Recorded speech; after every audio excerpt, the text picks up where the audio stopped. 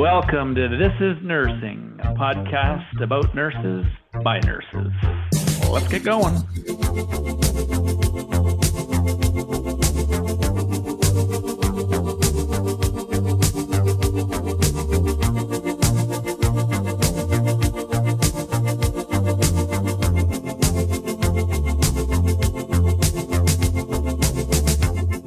Welcome to This is Nursing. It's a podcast about nurses by nurses, where we talk with nurses about their work and all the things that make their jobs exciting, complex, and unique.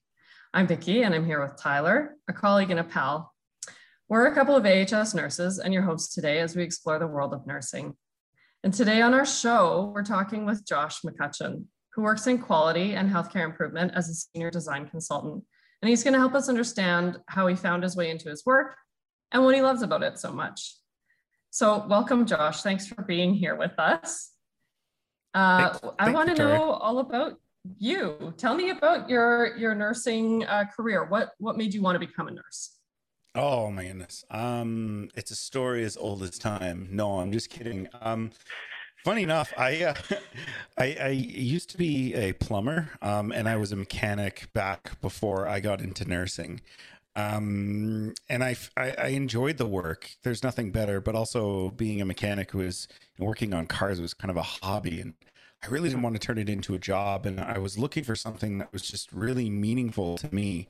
And I enjoyed the paycheck and I enjoyed kind of the physical labor, but I was looking for something different.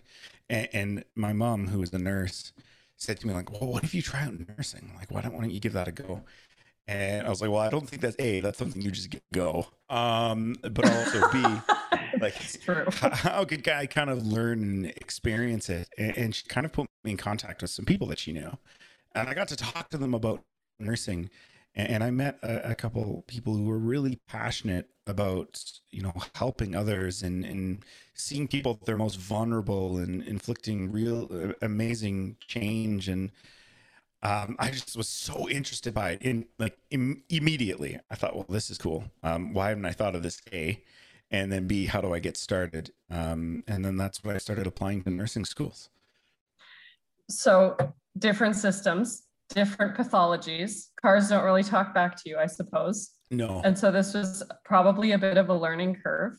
Or was it? I don't know. Did you just fall? I feel like you're like, you can, jab with the best of them. Did you just fall right into that relationship building piece? Well, no, you know what? It was, I've been told I'm an extrovert. I can chat well with really anybody. So like, I kind of did that with this idea of nursing and just started to kind of explore and find things about it and ask questions. And I didn't really connect the dots. Like in high school, I loved biology, but for some reason it was still like, on my mom's side of the family, everyone was electricians and they were going into the trades, except my mom, of course, worked in the oil field. And I just felt like, well, that was a natural place for me to go. But looking back on it now, nursing just kind of makes sense. In high school, my best courses were things that had to do with the body, like biology and chemistry. And I didn't do really good in wood shop in the mechanics courses, even though those were a thing. So the transition to the idea of nursing wasn't too far of a stretch, even though it felt like one at the time. But it was a challenge for me to kind of fit into a new space and a new world because I had been so kind of ingrained in the other side of things before I moved into it. I think it's so cool that you're a mechanic. I ask that question of every nurse that I meet. Why did you become a nurse? You're the first one who's ever was a mechanic first. And this is why I think it's funny. And I think it's awesome. My dad is a mechanic. He always in a millwright. And he used to, and I tried to early on, it's like, basically, Dad, we have the same job, as a nurse and you're as a mechanic. And he said, can you explain that a little bit? And I was never able to articulate it, but you've just done a really nice job, I think, of connecting the dots. But I just think that's really cool. And what about your nursing career so far? You've done a few jobs. I think you've got probably one of the coolest job titles right now in AHS, a senior designer, design consultant. But can you tell us about how you ended up with that job? Yeah, for sure. So I came out of nursing bright-eyed and bushy-tailed, And I did the thing all of our nursing instructors kind of told us from the beginning. They're like, go into general medicine to start. So, I agreed. General medicine was a great place to be. And when I came out of nursing, there wasn't a ton of jobs. So, um, I was lucky enough to undergrad on a unit and then get a position on the same unit in Fort McMurray, Alberta, where I worked on the medical unit there at their hospital, Northern Lights, and really great experience. And I still say that that's the best place to start. You finish nursing school, if you're listening to this and you're in nursing school, general medicine or general surgery is a great place to start. Because what your instructors tell you is true. You're going to hone your skills. You're going to learn a ton, and you're just going to prepare you for that next step. And I know a lot of us dream about like working in intensive care, working in peds, and all of these places. But give yourself that really good foundation, because trust me, it's going to help you for the future, like it did for me. So I worked there for a while. I went and I worked in ICU for a little bit as well. And then my wife and I decided, we wanted to kind of move closer to family. So that brought us to Red Deer, where we live now. And I worked on a neuromedicine. I can't speak on Monday. A neuromedical unit, and I worked there for about 4 years. I want to say, maybe close to 5, before I got an opportunity to work in clinical quality improvement. And it was a weird transition. It was honestly like I went from like the frontline nursing, working days, evenings, nights, weekends and holidays, to this Monday to Friday job. Sorry. No, it's okay. I want to hear all about that. I want to take us down a tiny rabbit hole first, because I don't want it to get lost. But I think that is a big conversation, what you were about to start talking about that transition, because it really is huge. At least I felt it was huge too. But can I just pause for a second? Because you've just worked in so many different areas and you're encouraging people to work in med-surg. And absolutely, I mean, that is really where you're going to develop your skills, as you said. Do you think, because you also worked in ICU, I saw this clip on the internet the other day, of course, right? Like, I really need to stop looking at the internet so much, but it's a good time waster. It was about this nurse who spent a lot of time working in med-surg.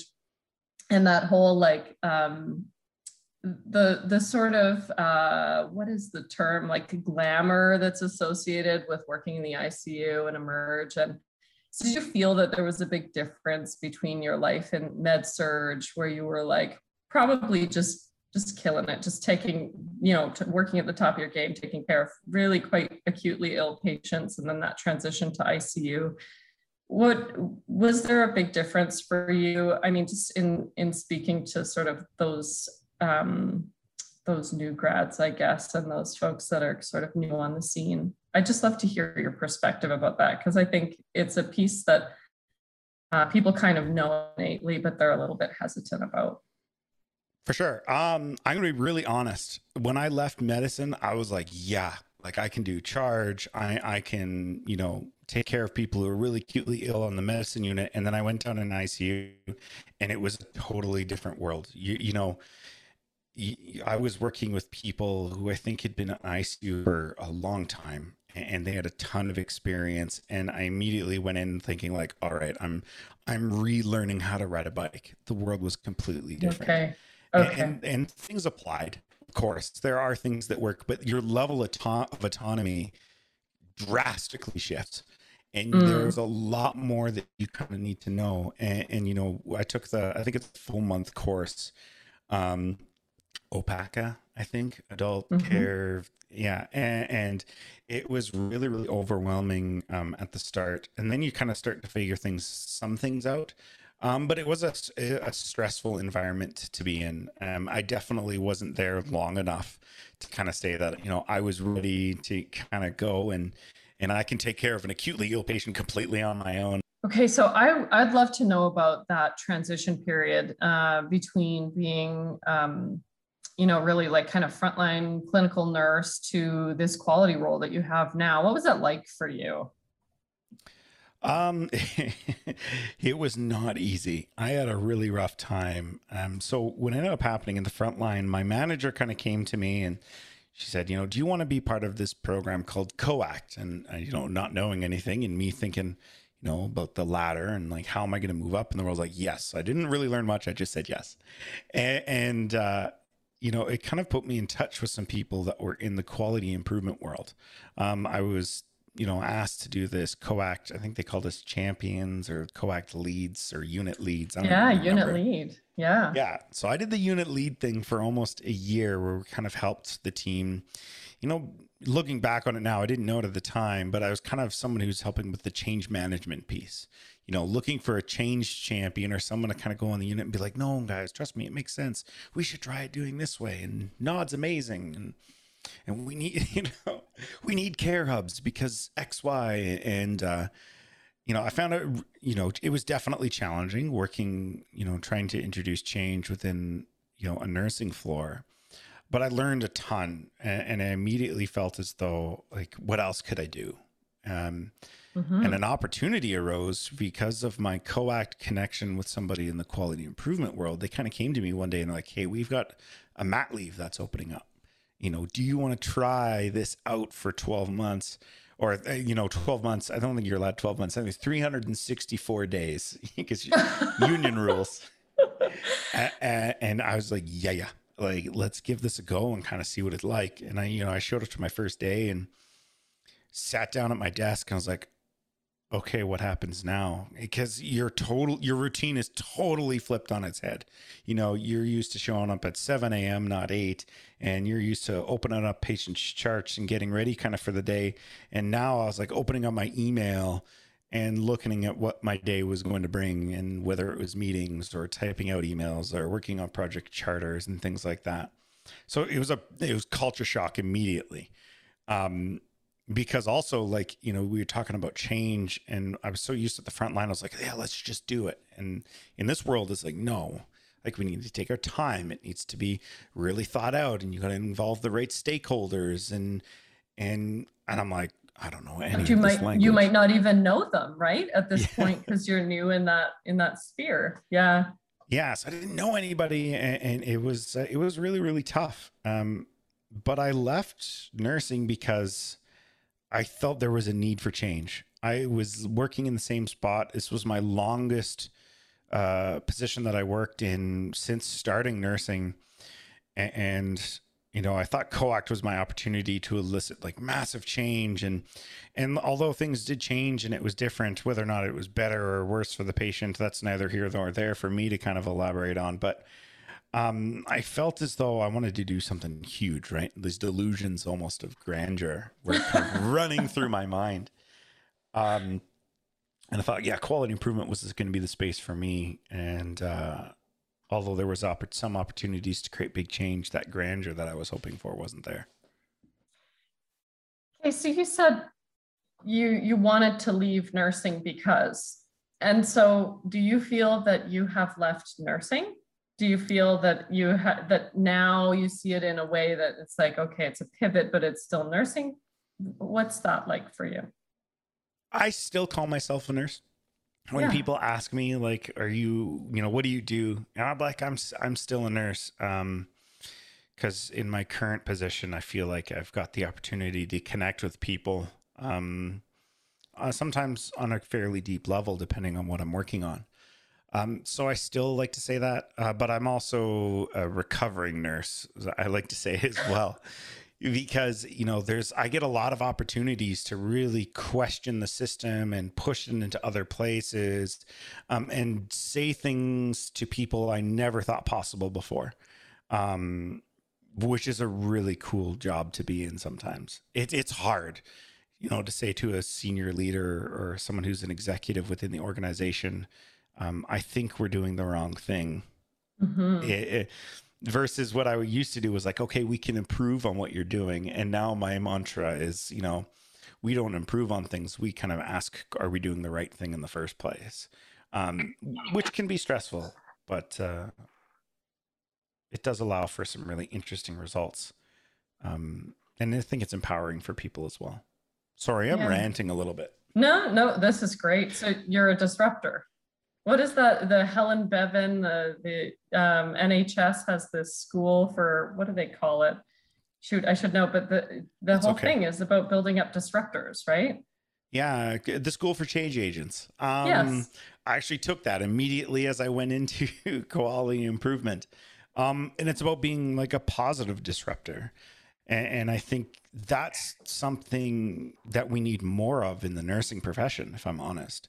Because unfortunately, when I was working at the front line, I was just experiencing the disruptor, the one who's like, or not disruptor, the dissenter.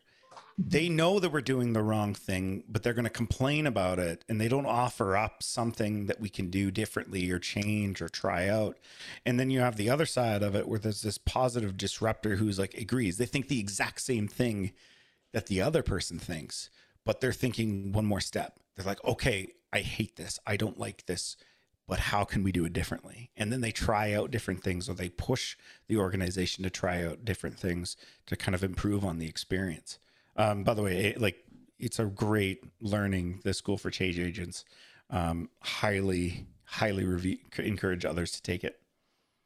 Yeah, I've only heard good things. I had a little exposure to it, but it was really not long enough. I didn't do the full program, so absolutely. So this this notion of being a disruptor on the unit, is this kind of like where a nurse can start becoming sort of more of an innovator, pursuing more of that quality lens? Is there room for that at AHS, or do you think that people really need to like look for a formal role? Tell me your thoughts on that. No, we do not need formal roles to do this. My, part of my job is to help influence others to think differently and to try out new things. I'll talk about that after, but like, it's good to have formal positions that do this. But if we're truly going to be an organization that really innovates and does new things, our innovation needs to come from the bottom. Like that, it's about shared innovation and people questioning what they do at the front line, because let's be honest, they've got the real experience that even like myself, that I don't have. When I go into a new space and they're wanting me to help them innovate, like I start off with saying, like, I'm not the expert. I do not know the answer, but I'm going to help get the answer out of you because you know it. You just don't know it yet. And then we really go and try to push these frontline staff to try to think a little bit differently and try and do something new. Because again, innovation doesn't happen up at the top of an organization. The only thing that happens at the top is the permission to give the front line and those who are in this area of the space to innovate. And once that's there, they kind of need to grab onto it with both hands and really try and question what they do and why they do it.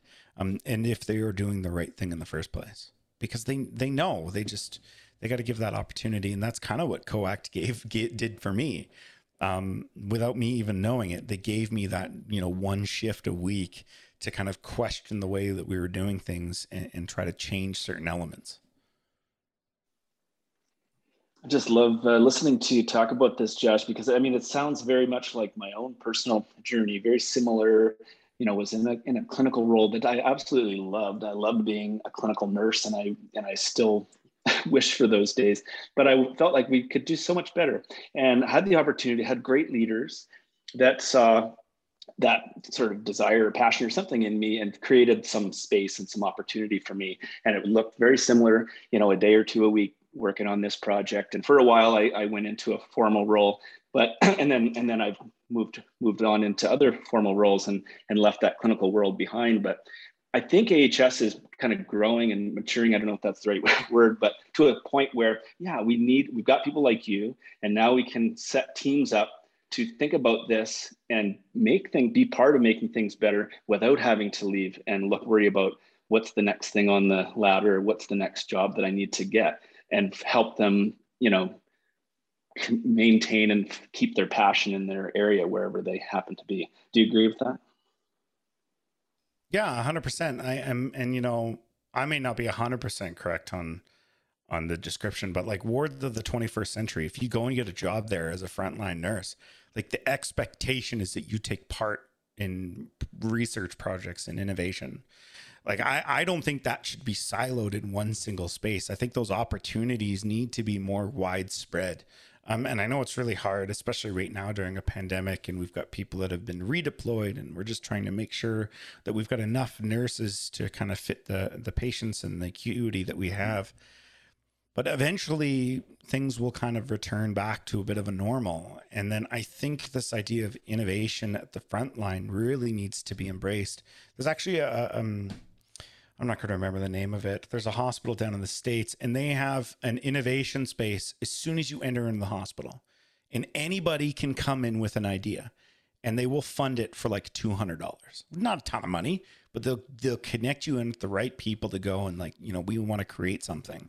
And a nurse walked in one day and she was like, well, I want a way to kind of block the IV port because we've got a lot of IV drug users who are here for IV medications, and they got central lines for a long period of time, and we need to make sure they're not tampering with them.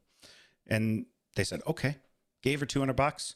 They went and 3D printed a couple things. She developed this new IV line, and I believe Baxter purchased it for a couple $100 million or a couple like tens of millions of dollars.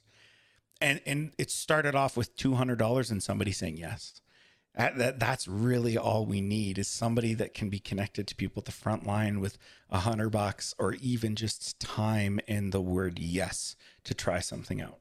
I think it's a really cool story. Powerful story. Oh my gosh. And just like once you hear that, it's like, okay, well, what else can we do?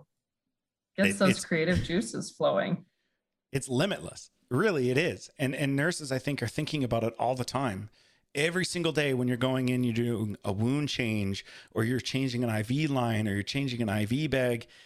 There are hundreds and thousands of nurses who are wondering, like, oh, I bet you we could do this better. I bet you this product could be better. They just don't have the opportunity to go and speak to somebody that can help them work on their idea or change something at the front line. So how do we get the word out on that? I know lots of people, and people are passionate, have ideas. And of course, everybody, and I know the pandemic has been made this especially true. But everybody says this: we don't have time. We don't have time on the unit. You know, so you work with some teams that have figured out a way. You know, how do we get the word out, connect the people with the right people, and how do we work out find the time for people to do this? Oh, I wish I could say I've got the answer to how do we go and give people the time when time is one of our most precious resources, especially in healthcare. You know, I think some of the easiest ways are things that are already being implemented and developed, and we just don't do it yet. And you know, I say that as in a quick and easy way to hear innovative ideas from others. Dragon's Den. Allow people 3 minutes to pitch a problem. What is their idea and what do they think the outcome is going to be? It's 3 minutes for innovation. And I see it more so now happening within the healthcare system, where people have these innovation days, or they'll have, you know, time for just people to submit ideas and things like that. And then there's a team to back it, because the person at the front line, like you said, they're not going to have all the time in the world and kind of give up a shift every week to kind of work on something. But they've got 3 minutes, or they've got time to kind of maybe develop an idea and then submit it. And there's so many ways that we can hear these ideas from others. One cool thing that I was part of in Red Deer actually was a hackathon where they presented the big problem, and they invited everybody. They're like, if you're a front line, you're a manager, you're a nurse educator, come to us, share with us your problem. We'll pick some of the, you know, the most popular problems, and we'll allow teams to come up with innovative ideas. And then we're going to have a quality improvement team try to support it if they win. And I believe 6 ideas ended up moving forwards. 6 went forward? 6 ideas ended up going forward, I believe. This was a while ago. That is such a cool idea. So, okay, so if you don't have a hackathon near you in your local community, what is it like? Do you take these things to your quality council? Like, give us an idea of like, you know, when people have a very new sort of culture of supporting this type of change and brainstorming and creativity, what are some of those sort of like smaller, more traditional angles that, you know, they might engage in the meantime while they're, you know, planning for something larger, like you've just described? For sure. So before you do that, before you do any of the things you were just kind of talking about, develop your 3-minute pitch. And I know it sounds really, lame, but having your elevator speech ready to go, be really succinct, is extremely important. And it's not hard. You want to have people kind of understand your problem. So describe it really well. Use a story. Have it linked back to a person. Data's great. The human side's more important. So express the human side, and you got to be able to do it in under 60 seconds. The next piece is your 60-second idea of what's going to change. What do you want to do? What does it look like? Is it a tool, a brand new process? Is it something you're going to make? Whatever it may be. And then the last thing is, what is it going to affect? What are you going to do to the human that you already talked about at the beginning? What does their new experience look like? So practice that 3-minute pitch and then take it to whoever is going to listen. If you're really passionate about it, don't stop at your manager. Don't stop at your quality counsel. Write an email to your leader and say, like, who could I be connected into? Is there somebody from quality improvement who's stationed in my area that I can get connected with and chat with a little bit about this? Try to find your other positive disruptors. Maybe it's just another nurse on your unit, but once you find that team, you'll be able to start kind of moving things forward. That's great. It's so good. Now, let me ask you just one thing about our new kind of generation of nurses that are coming. Do you think that they're sort of uniquely wired for innovation? And if so, are they learning about this in school that you're aware of? And if not, how do we support them as they enter our organization to be excited about this from the first day they started HS? Any ideas about that? So I think they're uniquely equipped, if I'm honest. The technology and the things like that, even from when I started to now, 11 years ago, the access is becoming much more easy. Maybe easy is the wrong word. Innovation has become more open source. There are new ways that you can think and new ways of doing things, and design thinking itself is completely open source. You can go online, watch a bunch of videos, read a bunch of free books, or even if you're feeling like it, you can buy a book, but you don't have to. And you can learn how to become a designer. It's one of the coolest things about it, if I'm honest. So there's a lot more that's available to people at their fingertips than 11 years ago. Sorry, staffing. I'm still part-time. They can still call me to come in back at the front line. So anyone can kind of be a designer. The other thing as well is I think they are well equipped to ask the question why. And that's really, really important. And when I left nursing, I was asking why, but the answer was different. The answer was because we're told to, or because there's a policy, and it was kind of like don't keep asking, just do it. Now I'm seeing more of people like, well, then why is that policy there? How long has that policy been around?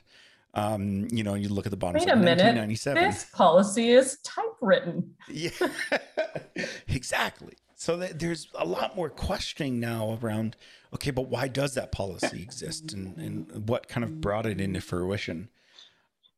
So you keep saying you left nursing, but they're not letting you leave. No. Are you free right now? Yeah. Are you able to work in 10 minutes? The warmer it is, the more I get called, it feels like. All right. Sorry, that is off now. This is continues to be a really exciting conversation, and it gives me hope for what the next 10 years is going to look like compared to the last 10 years, which, and I think it is. I think the culture, I see it anyway. The cultures are shifting, and we are moving away from that old policy and procedure world, taking a bit of time and seeing that, some of the best people to have involved with making things better are the users and the frontline providers and of course the patients and everything. And we've got people like you to help us find the answers. So I think things are looking good. If you had a piece of advice to give to a nurse today, what would that be? Oh, just this is going to sound really lame, I think, but that's okay. I'm going to say it anyways. Yeah, go for it. Follow your instinct. If you are doing something and it just feels redundant, or you feel like you're just doing something for the sake of filling off or checking off a box, there's a good chance that is the only reason you're doing it. And be unrelenting in your questions. Even if you don't know the answer, that's fine, but constantly be asking questions about, okay, why are we doing this? And I love to say, embrace your inner 5-year-old. I have a 5-year-old, so I'm kind of experiencing this right now. And just always ask why until you really get to the root of a reason why you're doing something. And I love this story out of the UK. And they talked about how if you rode a bike to go to work, you had to fill out a piece of paper. You had to fill out like how far you traveled and your name. It was like this registry of people who were biking to work. And they'd been doing it for years and years and years. And nobody asked why. Somebody finally asked why. And it turns out it had to do with rations during World War II. For the love. They had 60 years of records collecting dust of people riding their bike to work.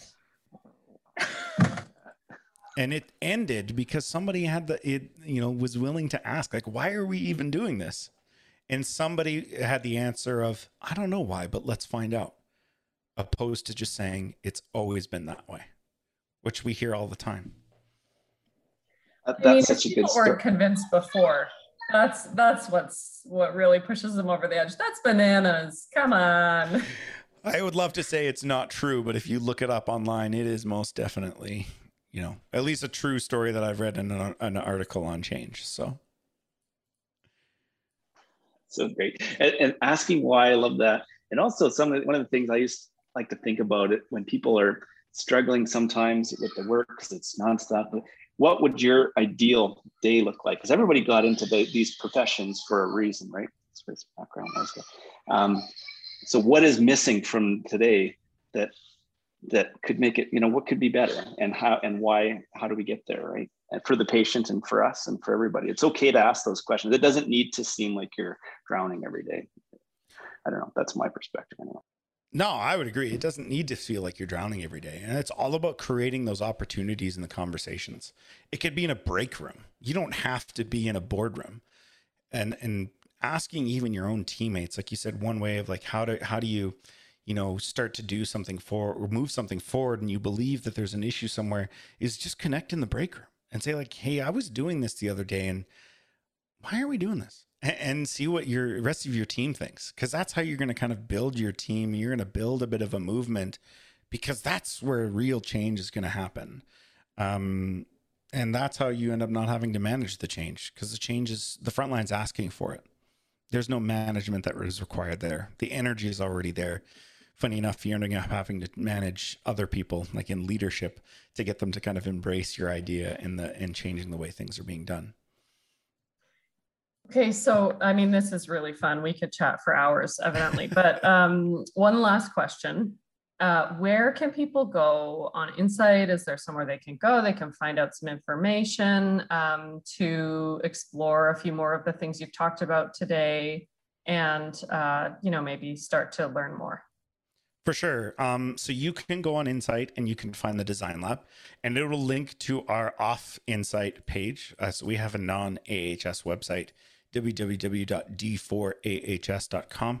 On that website, you can find out a little bit about our team. It also gets linked into our YouTube channel, our Instagram, and our Twitter account. So we're pretty heavily in the socials. And you can find stories of projects that we've worked on. You can find out a bit about our mindsets and how we believe work needs to happen or can happen. And as well as on our YouTube channel, I actually ran a course on design thinking and teaching people how to use design in the healthcare space. All of the recordings are online, so it's not as fun as doing it with real people, but it still gives you some insights into how design works. And we've had about 2,000 people, I believe, go through our course since we've developed it. So yeah, I'd encourage you to check that out, because like I said, design's open source. You can find it everywhere.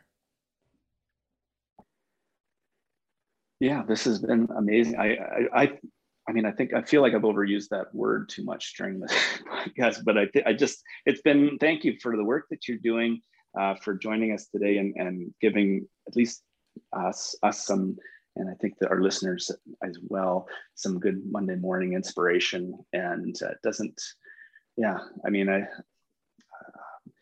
I think the opportunities for nurses to help shape and improve the system are boundless.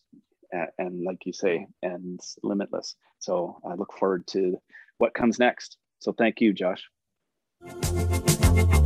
Thanks for stopping by. You can find us at AHS Podcast. Please subscribe. Musical introduction is thanks to Yes Nice. You can find them on Apple Music, iTunes, and Spotify. See you next time.